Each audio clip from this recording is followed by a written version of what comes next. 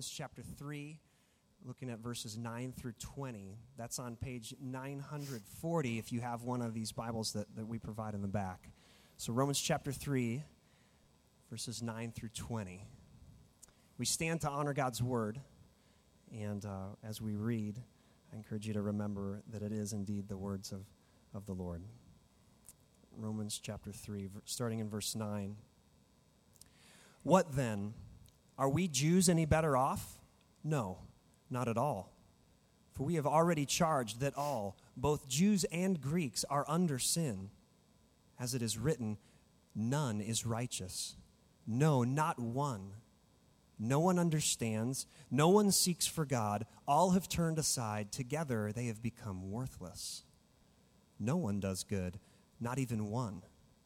Their throat is an open grave. They use their tongues to deceive. The venom of asps is under their lips.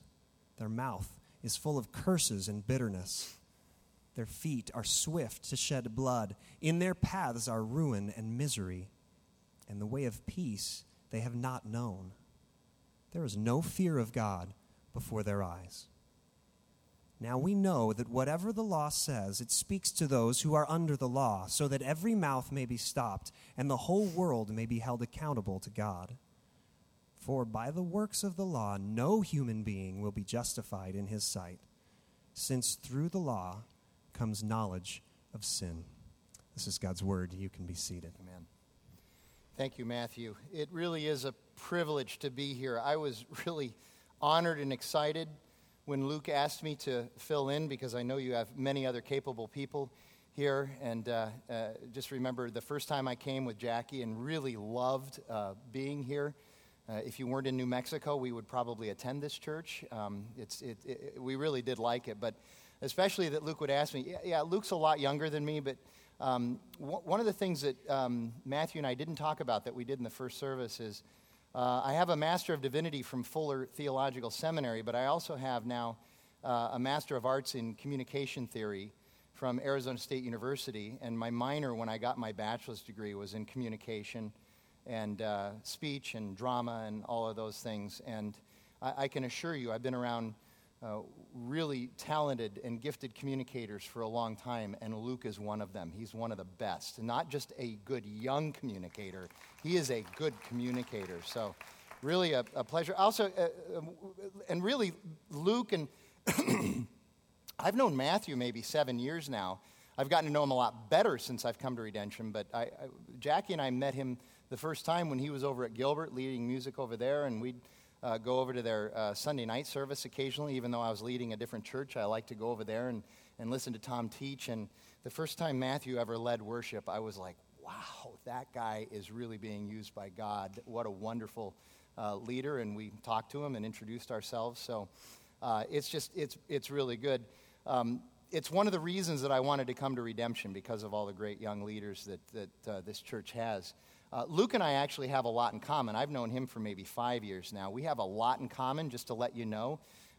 We were both college athletes. I don't know if you know that about Luke. He was a Division I excellent third baseman for the University of Illinois, and I was on the speech team at Grand Canyon University, so right there we bonded in that regard. We're both married to former college athletes. Molly swam, Jackie played volleyball. Both of us, our wives could beat us up anytime they want. We have that in common as well. And really, the biggest thing we have in common is our love for the Word of God and the privilege that we have, the honor that we have to proclaim the gospel and teach the Word. And we take that very seriously. We spend a lot of time together in the collectives. I'm sure Luke has talked to you a little bit about that before. So it's really good. So let's get started. We have been going through the book of Romans, and we're taking it just a little bit at a time. And I remember it seems like months, it was months ago, we got to talk about how Paul opened the book of Romans by saying, I am not ashamed of the gospel, for it is the power of God unto salvation to anyone who believes, first to the Jew and also to the Gentile. For in the gospel, the righteousness of God is revealed. And those are great words. But then Paul goes into this first long section that we have in the letter that he writes to the church of Rome. It goes from chapter 1, verse 18 through chapter 3, verse 20. This is what we finish today. And this is our 12th week in this long section where essentially Paul is the prosecuting attorney and he brings his case to the people in the church at Rome. He's talking supposedly to Christians, I want you to understand. He's not talking necessarily to people who don't know who Jesus is and don't necessarily believe. He's talking to the Christian church at Rome, and he brings his case as the prosecuting attorney that apart from Jesus Christ, human beings, man, our nature is corrupt. We are fallen and we are sinful. And he brings a case that is as complete and as comprehensive as you're going to find anywhere for our fallenness, for our sin, and for our depravity. And he starts off by saying, listen, it is absolutely clear to people who God is. He has revealed himself through his creation. All you have to do is look around and know that there is a God. But the problem with human beings, apart from Christ, is that we take that truth and we bind it, we suppress it. The word that's used in Scripture is we suppress the truth. Literally, that word translated means to bind it up, to tie it up. We actively do it. This is not something passive that we do in our ignorance. We actively go after the truth of God. We bind it up, we tie it up, we set it aside, and then we walk off and we say, now, with that out of the way, I can live my life the way I want to. Essentially, I can be the God of my life. And we suppress that truth and we start to lean into what we call our own truth that fits us better. And Paul says this is a huge problem. And he says what that leads to is what I call the descent into depravity, which is the rest of Romans chapter 1, where he just goes through and he says, look at what the rebellion against God and his truth leads us to. It leads us to all of these various sin behaviors because we are sinful. We are under the curse of sin. And then in chapter 2, he starts to talk to the people who say, well, yeah, I understand that there's good and bad and there's right and wrong. I have the moral picture figured out. In fact, I'm a pretty moral person. And he starts to talk to them and he says, you know what? Apart from Christ, your morality is not going to help you. Apart from Christ, your good works, your deeds are not going to help you. Apart from Christ, your religious affiliations, your ethnicity, none of that is going to help you. Apart from Christ, all of these erudite philosophical questions that you can bring to the conversation, those ultimately aren't going to help you. We'll do our best to try to answer them, but ultimately you're going to get to a point where none of the answers are going to satisfy you apart from Christ, and now you're just answering the questions to try to distract from the real issue at hand, which is that you're suppressing the truth. So that doesn't help you. Marks and signs of having faith don't even help you if you don't have the faith in the first place. I know many people who take communion, they've been confirmed, they go to church, and they've been baptized, who wouldn't know the difference between Jesus and that microphone over there. The marks of religion don't help you apart from faith in Christ. Paul says several times, we are completely without excuse. He closes every last single loophole that there is for us to be able to come and question or assert that apart from Christ, we're still okay, and God will find us righteous before him. One of the things that I've been able to do with my master's degree from ASU is that for the last 12 years, I've been able to teach communication as an adjunct instructor at Paradise Valley Community College. And for the last 13 years, I've also taught communication at Fuller Theological Seminary here in Phoenix at the Extension campus. And one of the things that degree also afforded me was the ability to become a social scientist as well as a theologian. Now, I know for some of you, you hear that term social science or social scientist, and you're just like, get that stuff out of here. Well, one of the things that I love about social science is that the research virtually always confirms what Scripture has already told us. It's an amazing thing.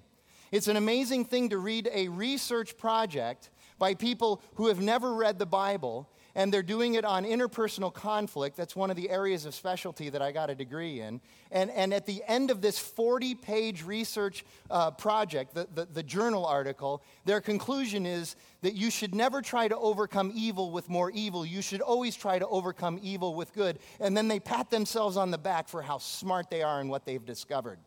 Well, Paul wrote that in Romans chapter 12, 2,000 years ago. So I love social science. Here's one of my favorite social science discoveries. And this was discovered not through one research project where they interviewed 131 freshmen at U of A.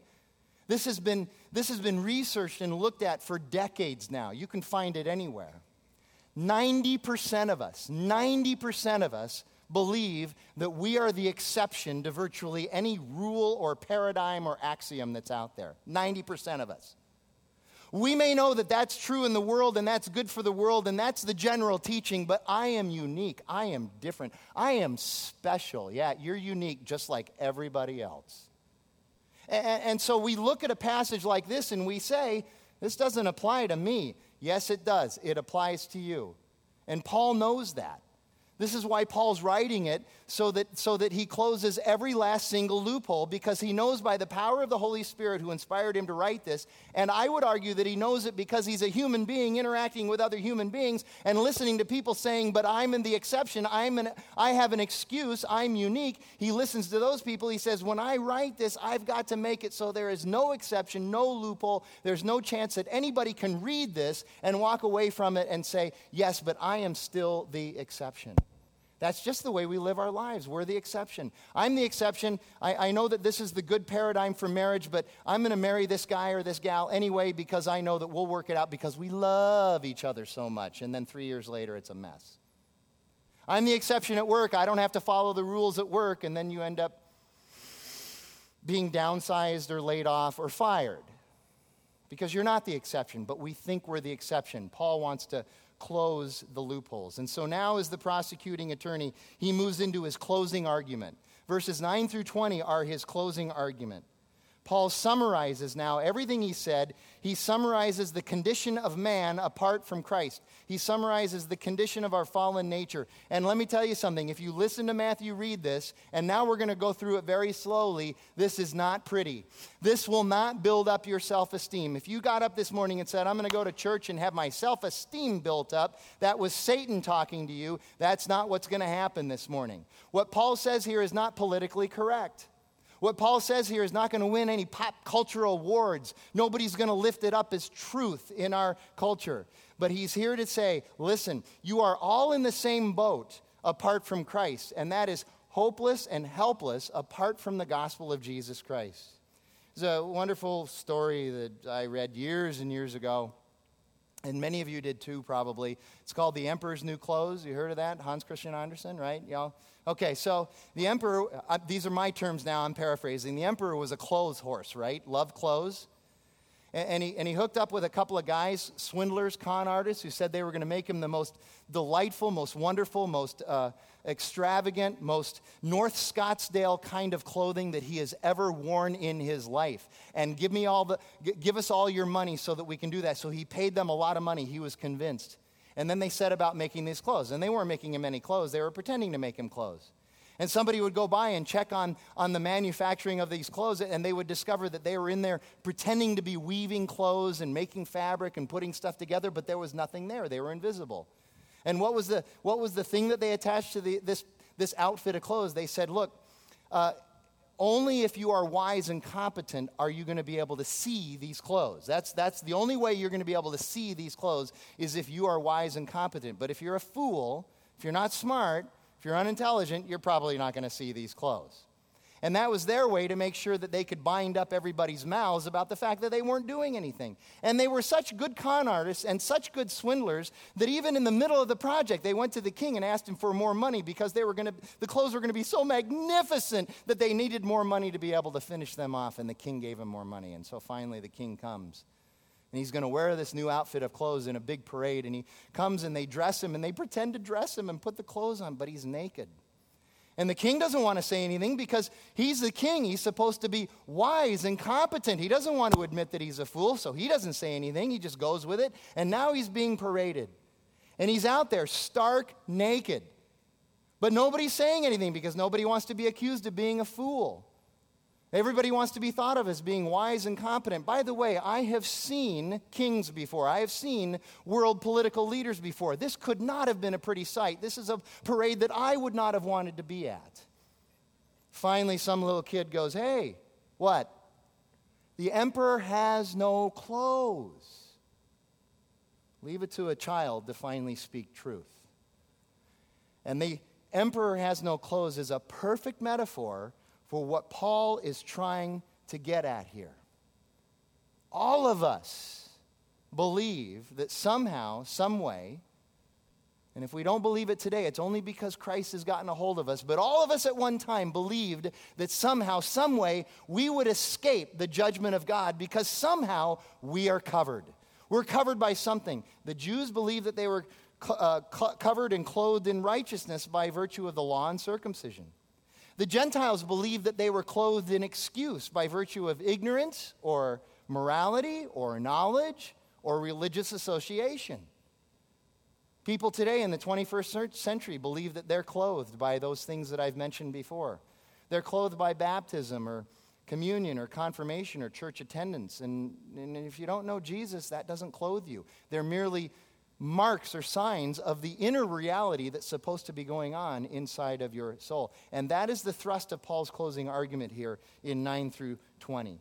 He's going to talk about our character, our conduct, and the cause of all of this. And then at the end, we're going to deal with a question that our culture has seemingly answered, but Paul brings a different answer to this question. So, you look at verse 9. I hope your Bibles are open. You look at verse 9, and Paul says, all are under sin. And the key thing to understand here is that our condemnation is not because we sin.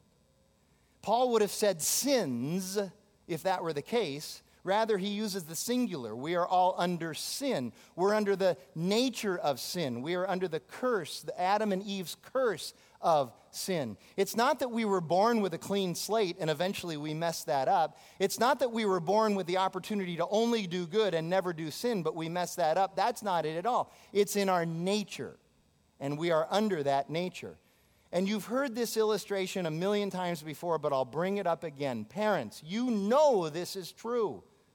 In your household, have you ever had to teach your child to lie or to hurt others or to blame or to hide or to cover? Have you ever had to teach them that? Yes, that's what we teach in our house because our children are different. They just never figured that out on their own, so we have taught them how to sin.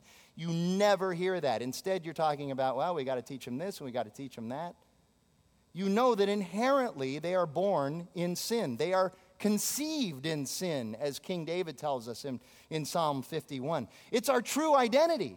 This is why in state universities everywhere, you can't escape a degree in a state university anymore without being confronted with the idea that you have to take some class or classes about how to construct your identity. Identity construction has become the big thing in our culture now today because we know something's wrong, but we've bound up the truth and we've left it over there, and we don't want to listen to God's solution to this. And so now we have to go and construct our own identities. It's one of the ways that we react against our own sinfulness without actually ever talking about our sinfulness. We're told in our culture that people are inherently good. People are inherently good. People are basically good. If you go deep, even Charles Manson, you get deep enough in his heart, you're going to find goodness. No, you're not. No, you're not. Deep down in every one of our unredeemed hearts, including mine, all you find is darkness and wickedness. That's what Paul is saying here. He says even our motives are corrupt. Jesus said that too in the Gospels. It's included in a book, The Hard Teachings of Jesus. Nobody ever wants to read that book for some reason. But one of the things that Jesus says is, all the good works that you do apart from me, doesn't matter. Your motives are wrong. That makes you wicked. And we know it. We don't want to talk about it. We don't want to admit it. We've bound that truth up and set it aside. But we know it. Only Jesus is good. And yet, in his goodness, he seeks us. He loves us. He died for us. That should be the best news. That is the best news you and I could ever hear. Paul knows he has to present the bad news for the good news to make any sense. What good is Jesus apart from my sin? None. The only thing we bring to the table is sin. It's called universal total depravity. And I know some of you are like, well, I'm not as bad as that person. I'm not as bad as that person. Isn't this like the PGA Tour? I'm going to make the cut and get into heaven as long as I'm better than half the people? No, it's not like that. By the way, that's called the social comparison process, which we all engage in. And the reason we engage in that is because we can always find somebody worse than us in any part of life to make us feel better. It doesn't work here. It doesn't work with the gospel because we're supposed to be comparing ourselves to God. We may not be as bad as others, but we are as bad off as everyone else apart from Jesus. In our natural state, we may not be as bad as we can be, but we don't even have a chance to be good. The best we can ever say about ourselves is that we are better than someone else. That's the best. The Russian poet Ivan Turgenev says this: I don't know what the heart of a bad man is like, but I do know what the heart of a good man is like, and it is terrible. Now, I know that you have never heard this before. Luke has never said this before. It is hardly ever preached in here, but Tyler Johnson once said, if sin were blue, we'd all be Smurfs. You've never heard that before, right? Just wanted to make you feel at home. And again, the funny thing is that even though our depravity reaches this magnitude, God reaches deep down to us and saves us through his Son, Jesus Christ. That's the gospel. So we're under sin. And then Paul says, here's what it looks like in verses 10 through 18. Some of the most violently challenging words in Scripture, verses 10 through 18. In verses 10 through 18, Paul cites 6 different Old Testament sources. He makes 14 statements, declarative statements about who we are. Literarily, this is known as a charaz, or a string of pearls. Now, you read through these 9 verses and you go, that's no string of pearls. That hurts. But it is, because he's telling us the truth. Another way to look at it is it's a string of wise sayings. It's a string of true sayings. And he starts with verses 10 through 12, and he absolutely outlines what our character is. Our character apart from Christ is that we are not righteous. It says there's none righteous. That's our moral nature. We may think we have some game, but the problem is that we think we have game because we're comparing ourselves to others, and we can always find somebody who's worse than we are, or that we perceive as worse than we are, that behaves worse than us. The problem is, as I said, we're supposed to be comparing ourselves to God. Once we do that, we know that we have no game whatsoever. We have no right standing before God because he's perfect. And then Paul says, no, not one. Why does he do that? Because he knows how we are. He says, no one is righteous. We're going to go, really? No one? That's exactly what we're going to do, because we're thinking, really? Even me? I'm not righteous? And he says, no, not one. He's closing every single possible avenue of escape that we think we have. And he says, no one understands. This is dealing with our sinful mind. Well, understands what? What don't we understand? We don't understand God's perspective on things. We have our perspective, and we think that's right and good and true, but it's not. We don't have God's perspective. No one sees what God sees. No one understands the world the way God understands it, and that's something that we should strive for. In 2 Corinthians, Paul writes that the God of this world has blinded people so that they are unable to see the glory of the gospel and of Jesus. Philippians chapter 2, verse 5, Paul says, have the same mind as you that was in Christ Jesus. View the world the way Jesus saw it. That's what you're supposed to do. That's what I'm supposed to do. And then he says, no one seeks for God. In our natural state, we're not seeking God. We're seeking answers and we're seeking ourselves, but we never seek God. Our will is captive to our sin.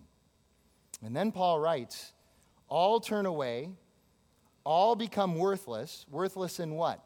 Your purpose and your offering in life. Apart from Christ, your purpose and your offering in life are of no value.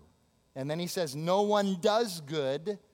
Even when you think you're doing good, no one does good, not even one. That goes back to the motives. Now, here's what's tough. Few people believe any of this. In fact, I would argue that there's not a lot of people even in this room who believe all of this. You're just sure that somehow this is antiquated. Somehow we've evolved beyond this. Somehow it isn't quite right anymore.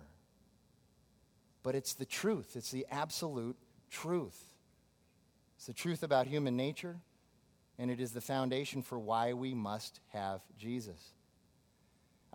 I'm surprised. I've been at Redemption 17 months. One of the reasons I came here is because of our theology and our high view of the Bible. Go online and read what we say about our theology, what we say about Scripture. And yet I still run into people at Redemption all the time who are universalists. Believe that everybody's going to heaven. Everybody's going to, in the end, be found righteous before God. People believe that. Teaching through this section of Romans has been an eye-opener to them. And many of them have rejected it and walked away. This is tough stuff, I know. But it's the truth. It's what we need to know so that we'll reach out to Jesus. If anybody could be righteous or good apart from Jesus' life, death, and resurrection, then those things have no value. His life, death, and resurrection have no value if you can make it without him. And then verses 13 through 17 talks about our conduct. So 10 through 12 is our character. Now we look at our conduct. And conduct is betrayed in our sin. Those two first verses, 13 and 14, talks about our speech. Our throats, our tongues, our mouths, and our lips spew evil. It's very interesting, the emphasis that Scripture puts on the sins of the mouth, yet how many of us ignore those sins. We want to talk about sexual immorality and murder and stealing and all of those things, but rarely do we want to talk about the sins of our mouth. And yes, those other sins are serious. I get it. Sexual immorality, murders. Put me down for a yes, as those are bad sins. But read the Gospels, read Paul, read especially James, and you will see that there is a huge emphasis on sins of speech. And the reason is because they are so damaging. Let's talk about the first one. Gossip. A few months ago, when we were in Romans chapter 1, verses 26 and 27, we paused for 2 weeks, if you remember, and we talked about homosexuality. Do you all remember that? Okay. And in every congregation, every Redemption congregation during those 2 weeks, we had people get up and walk out during the sermon. And we were talking at Arcadia a couple of weeks ago. What if we ever preached the same way about gossip that we preached about homosexuality, and anybody who was a gossiper had to get up and walk out because they were offended? We wouldn't be preaching to anybody. Everybody would get up and walk out. We are all gossips. We slander. We commit fraud. We make factions. We like to see people divided. We do that in our families. We do that at work. We do it at church all the time. Are you a drama queen or king or whatever name I'm supposed to use for that? Is that your thing? You love to stir people up and then walk away and watch them divide? These are all sins of the mouth. Do you lie? Do you commit fraud? Malicious, evil talk? Filthy, ruinous talk? Paul uses 3 categories of our speech to make his point. He says our throats are open graves. And it results in filth. And I know some of you are like, yeah, filthy talk. Go get them, preacher. Talk about cussing and the F-bombs and all that stuff. That's not what he's talking about here. When he talks about filthy talk, he's talking here about the way we use our mouths to mock God. And then he says that our tongues are filled with deceit. And we deceive people mostly for our own personal gain, which means it costs other people. Have you ever been the victim of fraud? You know what that's like. And then he says, our lips contain venom, poison. And we use that to curse people. We assassinate others, not physically, but we assassinate their character and their reputation all the time. Isn't it interesting that in his closing argument, he uses our speech as one of his points? And then he moves on in verses 15 through 17 to our proclivity for violence. I don't know if you've noticed, but human beings are very violent creatures. We don't like to think of ourselves in those terms, but we are. Scripture speaks about our feet, what we do with our feet as a metaphor for how we live our lives. And Paul says our feet are swift to shed blood, to ruin people and cause them misery, and to disrupt peace. Our feet are quick to do those things. People are violent. And if you don't think so, just look at the most popular videos on YouTube.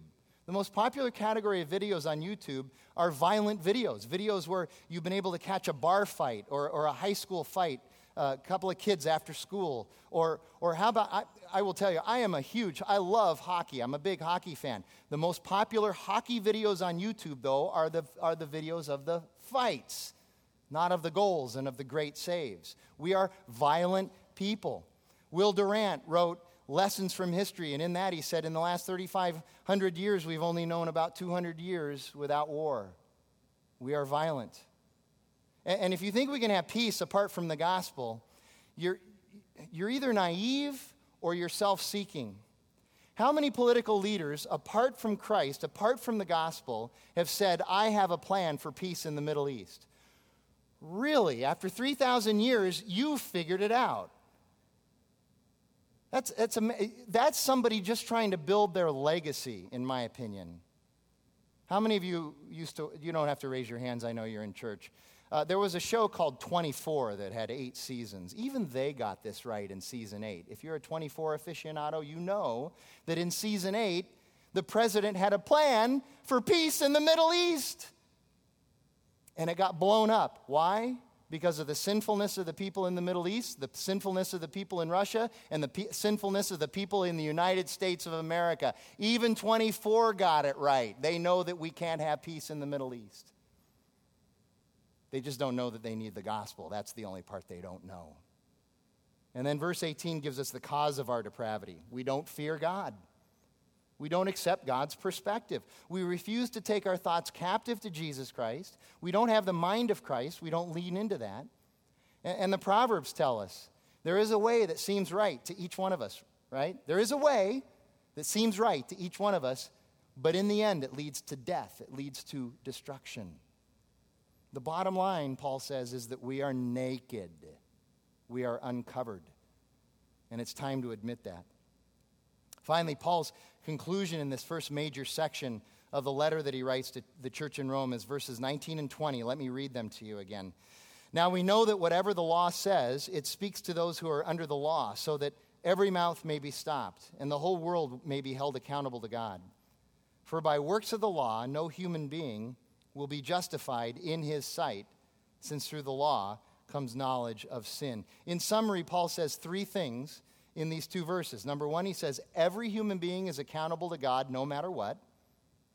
Number 2, he says every human being is guilty of sin, and that you're not going to have some 11th hour magical invisible covering that's going to cover you up when you stand before God.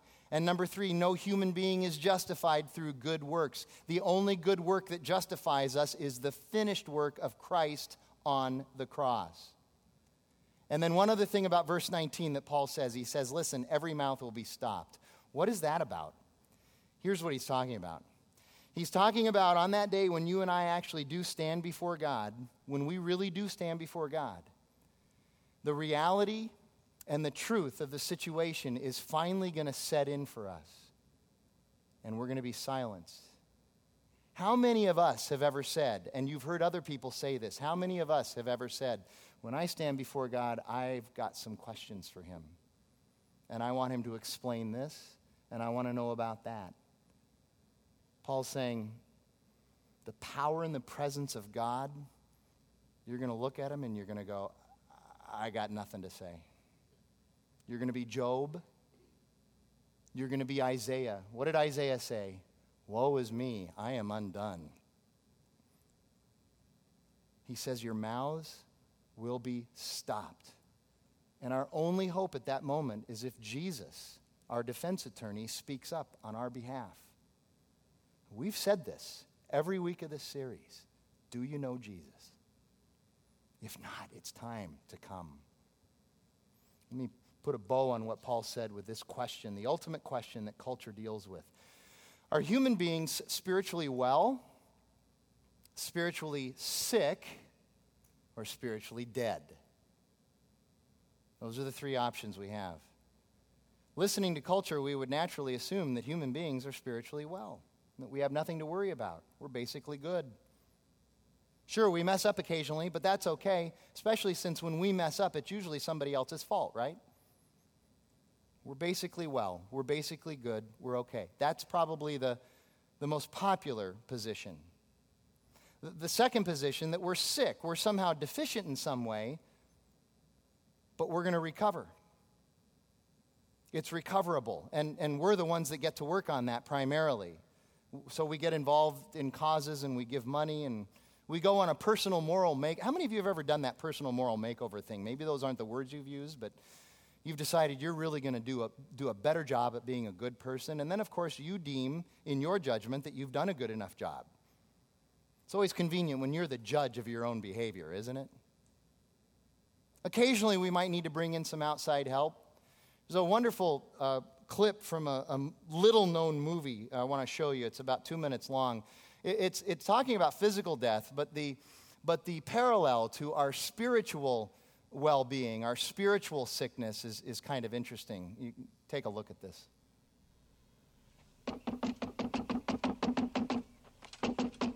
What? Are you the Miracle Max who worked for the king all those years? The king's stinking son fired me, and thank you so much for bringing up such a painful subject. While you're at it, why don't you give me a nice paper cut and pour lemon juice on it? We're closed. Beat it, or I'll call the brute squad. I'm on the brute squad. You are the brute squad. We need a miracle. It's very important. Look, I'm retired. Besides, why would you want someone the king's stinking son fired? I might kill whoever you want to make the miracle. He's already dead. He is, huh? I'll take a look. Bring him in.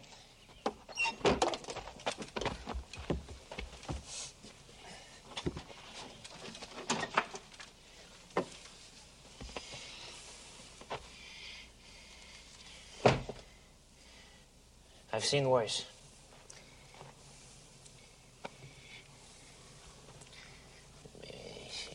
Sir? Yeah. Sir? Huh? We're in a terrible rush. Don't rush me, Sonny. You rush a miracle, man, you get rotten miracles. You got money? 65. I never worked for so little, except once, and that was a very noble cause. This is noble, sir. His wife is crippled. His children are on the brink of starvation. You a rotten liar. I need him to help avenge my father. Murdered these 20 years. Your first story was better. Where's that bellows cram? He probably owes you money, huh? Well, I'll ask him. His daddy can't talk. Look who knows so much, huh? Well, it just so happens that your friend here is only mostly dead. There's a big difference between mostly dead and all dead. Please open his mouth. Now, mostly dead is slightly alive. Now, all dead, well, with all dead, there's usually only one thing that you can do. What's that? Go through his clothes and look for loose change. That is the perfect metaphor of what most people in our culture, at the worst, think about humanity. That the very worst of us are mostly dead, but we're still partly alive. And we're alive enough to be able to save ourselves, or maybe if we need to just get a little bit of help, we can get some help and we can save ourselves that way. It's why self-help books are the most popular category of books in any bookstore or Amazon.com. The view is that we're okay, there's room for improvement, but it's nothing that's going to keep us from the glory of God. We are willing to say, nobody's perfect, I'm not perfect, but we'll never say, I'm not righteous before God. I may have my flaws, but I'm still good enough to get in. Somehow, some way. I'm basically a good person. I'll make the cut. I volunteer. I give money to worthy causes. I did confirmation classes. I didn't like it, but I finished it. I'm in. I checked a box at a prayer breakfast. I attend church fairly regularly. I love and take care of the environment. I'm a good tipper. By the way, that's the one that gets you the closest to the righteousness of Jesus, as being a good tipper. But it's still not close enough. That's what we think. The last option is that we are dead. We're spiritually dead, and nothing in us or apart from us, other than the intervention of Jesus Christ in our lives, can make us alive again. That's what Paul is teaching here, and it is the truth. We don't like it because it doesn't involve us. It doesn't involve our glory. It doesn't involve our ability. It doesn't involve our righteousness, our good deeds, or our truth. But that is the absolute truth that Paul is teaching here. It's what he teaches throughout Romans 1:18 through 3:20. And he teaches this elsewhere too. You don't have to turn there because the words will be up there, but I'm going to close with this passage from Ephesians. This is exactly what Paul tells us in Ephesians chapter 2, verses 1 through 7. He writes, "And you were dead in the trespasses and sins in which you once walked, following the course of this world." You were dead. He doesn't say you were mostly dead. He says you were dead, all the way dead.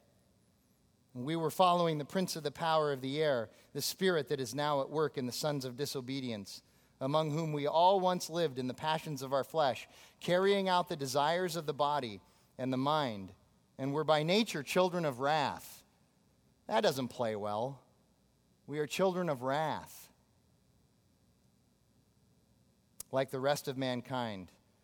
The beginning of verse 4, the two best words in Scripture, but God. But God, not but you in your brilliance and intelligence, but you in your moral makeover class, but you, no, but God. But God, being rich in mercy, because of the great love with which he loved us, his Son died for us. Even when we were dead in our trespasses, he made us alive together with Christ. By grace you have been saved, and raised up with him and seated with him in the heavenly places in Christ Jesus, so that in the coming ages he might show the immeasurable riches of his grace and kindness towards us in Christ Jesus. That's the gospel. And that's what we move into next week. Paul starts next week, chapter 3, verse 21, by saying, "But now a righteousness apart from the law has been made manifest, and it is Jesus Christ, not just Savior, but Lord." Let's pray. Matthew will come and lead us in our time of response. God, we thank you for your word and its truth. And even when that truth is unpleasant, we thank you for it, because at the end of that unpleasantness is the greatest news we've ever heard, and that is your Son, Jesus Christ, lived, died, and resurrected for us. God, thank you for the redemption that we have. And for those whose hearts are stirring right now, we just pray that the Holy Spirit would stir them to the point of response, that they would cross that line of faith, that this would be the day that you would come to know Jesus. It's the only answer that'll ever make any difference. We ask it in Jesus' name. Amen. Amen.